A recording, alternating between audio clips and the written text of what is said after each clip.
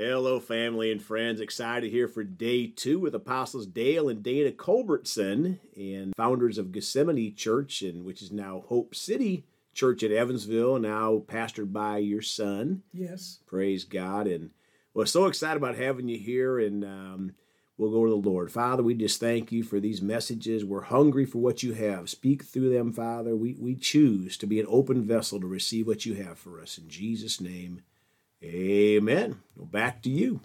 Well, one of the things that he said, Apostles Dale and Dana Culbertson. And when some people hear that, they think it's being very pretentious, to say you're an apostle.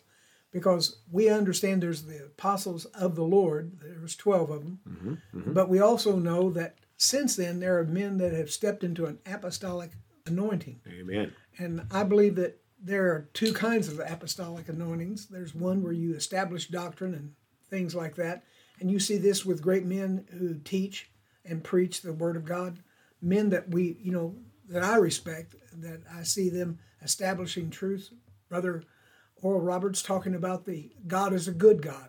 Believe it or not, that is earth-shaking thing for some churches. Come on. Because you never know what God's going to do. Well, yes, you do. He's good. He's not going to do anything bad.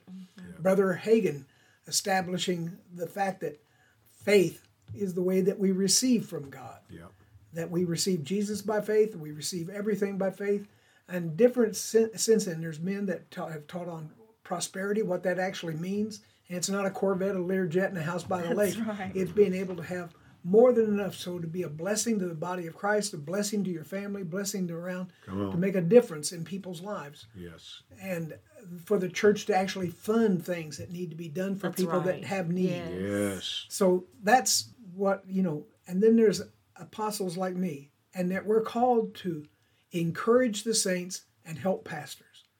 And that's our principal role, and we know that. And when we talk about encouraging the saints, that didn't mean going, you're going to make it, Yes. but speaking the word and letting them know that there's somebody that stands on that word with them and stands in a place of agreement. Amen. So when I hear the term apostle for me, I think of somebody who's called along to help and to really help make a difference in somebody's lives. Amen. There's not a pretentious bone in my body, I don't think. And then I do know that what it means to serve and what we can do by our serving. Right. So that means a lot to me that, the people out there hear and know that we're not talking about, we're some kind of superstars. Starting a new work or something. Yes. We are really just trying to be a blessing to the body of Christ in every way that we possibly can. Yeah. Now, with that in mind, there are things that take place in that. Just like we talked the last time about being filled with the Holy Spirit. Then we also realize that we start seeing that there's something that God really wants the body of Christ to do. And this is something that I feel that I must talk about, and I say it seriously, is that the body of Christ has to start taking its place of authority that he has given. Yes. That means if you're a Christian, that God means for you to rule over certain things. You're supposed to rule over your flesh. You're supposed to rule over the things that are under the curse, things that are sickness, poverty, and lack are meant to be under the curse. So you're supposed to speak over it. You're supposed to bind things that are bound in heaven and loose things that are loosed on earth. You're supposed to deal with demonic forces and demonic attitudes and address them and place them under your feet. Yes. So these are things that we have to come in here. So that's what as part of my apostolic role, is to help the body of Christ come to a place of recognizing its position that God has given it. Yes, that's right. And I've seen people over and over again miss out on this. They absolutely feel like God's got everything under control, which we understand that ultimately God's got things under control in the sense of the devil doesn't win. Come on.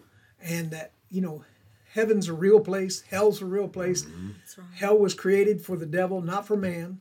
Right. But men are going over there doing it because they are rebellion against God. They don't see a good God. They've heard the God of the church, some churches that teach that God's angry, God's an angry God, God's a vengeful God, God's this.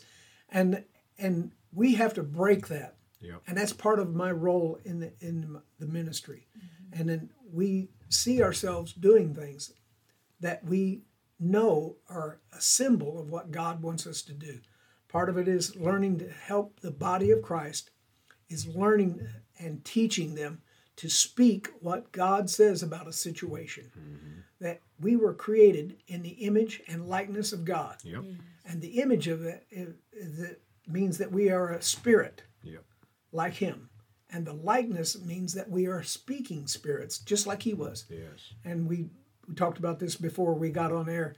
Yes, he spoke the worlds into existence. he did. And he started off with simply saying, light be, and it was. Yes, it was. And everything that he created, he spoke into existence, except mankind, which he formed. He spent extra time with us. That's right. And meaning that is a shock to so many people. Everything that we see in the universe, everything around it, was meant for our pleasure, our understanding that we serve an awesome God who has done great things. I mean, the heavens out there declare his glory.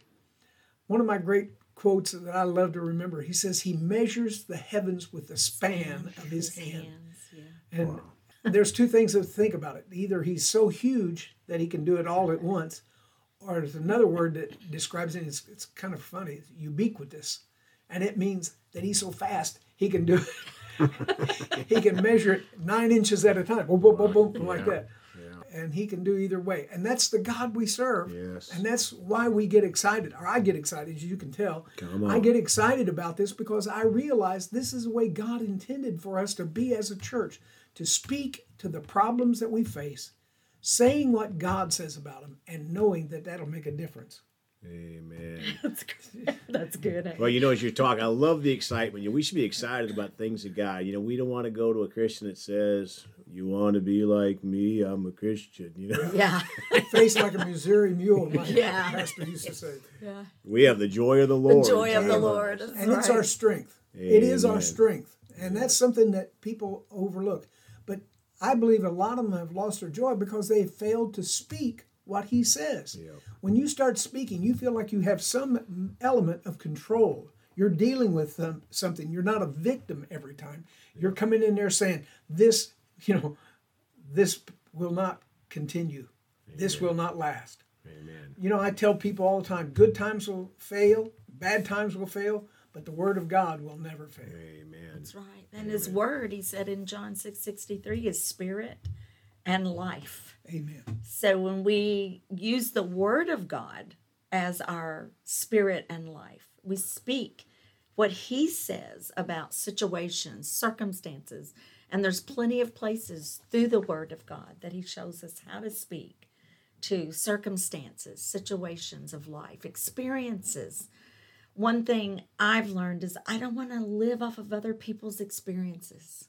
And I don't want to judge God's faithfulness off of what someone else's experience that they've had because of their lack of understanding of the truth of God's living word. So we have been given this power in our tongue, right? Yes. Out of Proverbs 18:21. In the tongue is the power of life and death. And those who indulge in it for life or for death will eat the fruit of it. And so when I found that out in the word, I was like, oh my goodness, I've got to change what I'm saying. I've got to change how I'm talking because he has given us power. What are we doing with the power that we've been given? Amen. He says, in our tongue is the power of life or death. And I started seeing that. What am I doing with the power that God has given me access to? Amen. To administrate his victory, his will, his purpose, and his plan in the earth. Yes. We're out of time for today. If one of y'all would pray for our listeners. Father, I thank you so much for your love and your mercy toward us. I thank you, Father, that when you created us, you formed us. You formed us. You put special attention on what you wanted to do with us.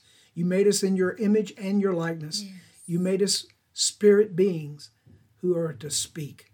So, Father, I thank you that we are learning to speak what you say about any situation we face, and we say it with confidence, Father God, knowing that if we speak your word, we have your agreement. We thank you for it now. In Jesus' name, amen. Amen. We're looking forward to tomorrow, folks. We sure do love you all. Please go talk to someone about Jesus today.